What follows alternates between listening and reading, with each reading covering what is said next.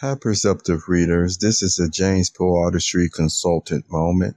And what I want to encourage you today on is to reference those podcasts where I may have talked about terms of service and maybe even contracts.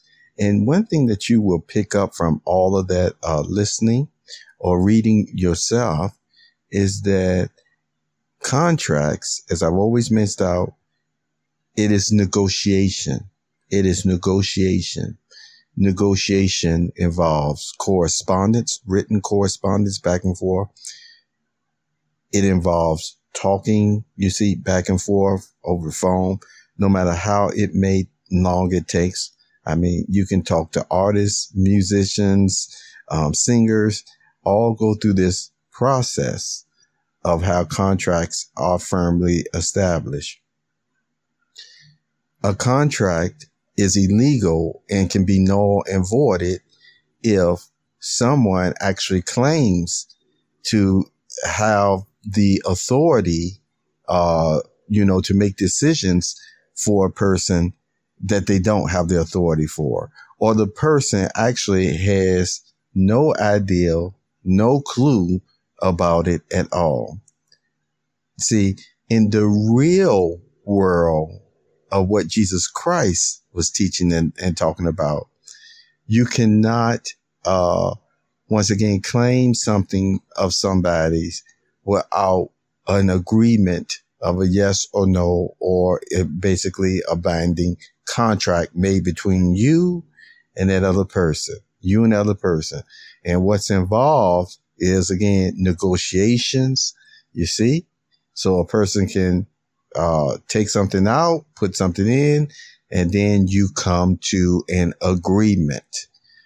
If the agreement is not made in that way, then again, there is no contract. And so what is so interesting at times, and you can also reference that podcast where I talked about millennials, please remember this, is that there are certain aspects of negotiations, as some people may look at sometimes, that they may want to bypass, but it just doesn't work. It doesn't work when persons have not really negotiated or talked about exactly what they want, exactly what they're offering. Otherwise, it's just one-sided again of somebody saying, "Oh, I like that store that person has over there." And the person waved at me, so that's a binding contract just because wait, and the person was once again just being cordial, nice, or professional. You see, either way, that is not the start of a negotiation process. It really isn't. It's not the same thing. It's like apples and oranges. And see, and that's what persons try to do sometimes by bypassing all the correspondence and really talking directly with the person to establish contracts. It is not in the same vein. It is an apples and oranges situation. And yet this is what some persons, scammers in particular, try to do to get over on others at times, is they'll take something that is as harmless as a hello, a compliment, or what have you, and make it seem like that's worth a lucrative contract of a totally different subject. And it's like, what does this have to do with, once again, the price of tea in China, as the expression, goes sometimes. So I wanted to share that with you, because make sure that if you want a service from somebody, you use their contact information and you offer, once again, your service. Or if they want to contact you, make sure if they contact you, there's no playing around with that. There's no ignoring. I mean, you don't have to respond to it by email if you don't want to, but the whole point is, if somebody has clearly made a request to you in this way or that way, and if you don't respond, and the person moves on, then later, you want to respond, but don't. My question is, what should you do? What should you do to get the interest back started? You see, the interest started. Remember, this is what standing up means. This is what speaking up means. And this is what I say, again, that there's a time for romantic types of connections, but there's also a business professional type of connections. And for the most part, from what I've seen, persons who are professionals, musicians and singers and things of that nature, they are able to do both. They are able to speak their mind when they need to speak their mind for contracts or what they want. If not, they learn very quickly that's what they need to develop as part of their backbone, you see. So there you go. There you go. Have a very good day, Perceptive Readers. Take care.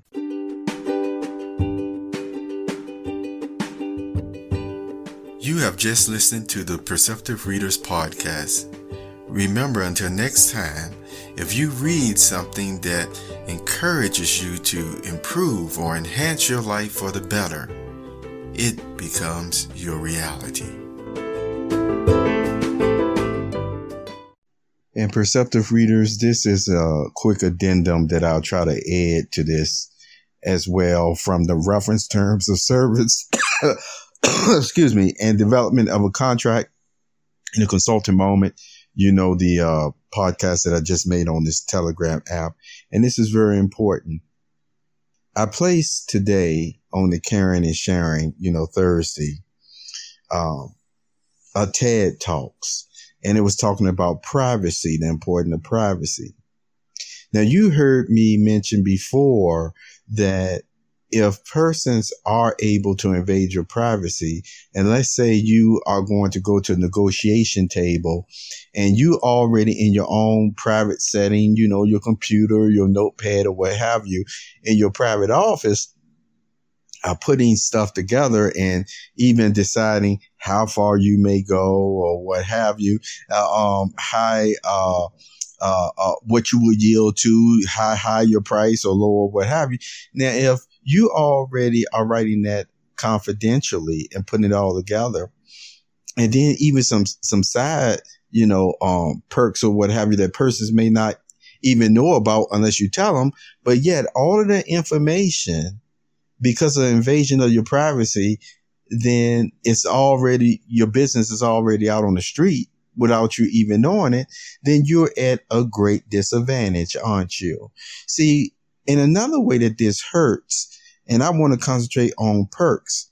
See, don't you know there's been sometimes persons who were actually interested in this resource or that resource for maybe this subject or that subject, or maybe they were just rolling around what they call brainstorming in their mind about this or that, but they will jot it out, write it down or what have you.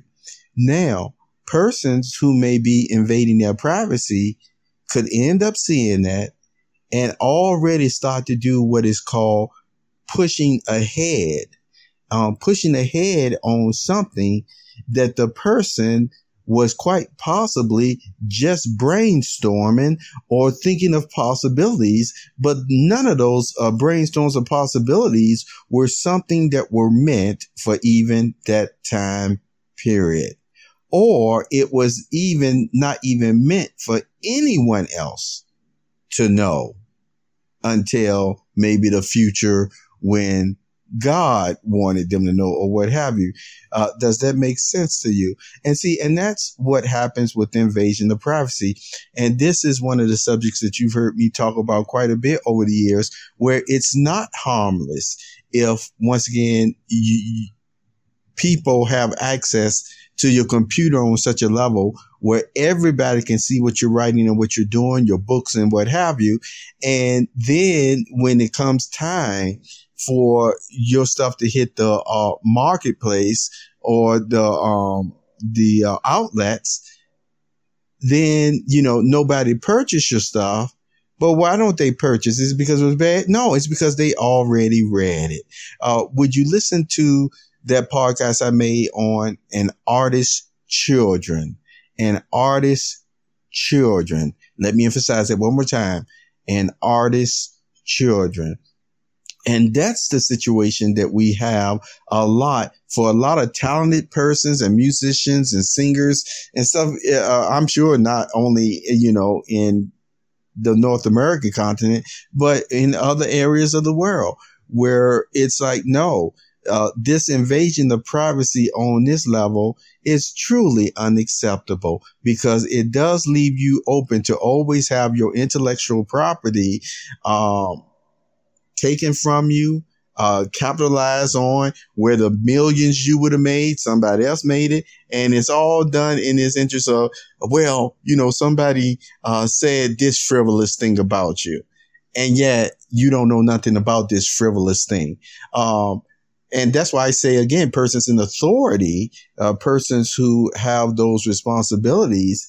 See, there's a certain code and honor that normally they have to go through on whether, and you heard me talk about this before, on whether they will even act or entertain a situation just from one word of mouth and no proof, no receipts, no nothing, of this and that, as the expression goes. So I just wanted to share that with you, that the invasion of privacy even hurts the nosy people at times, because they will see things at times that brings out the expression curiosity killed the cat.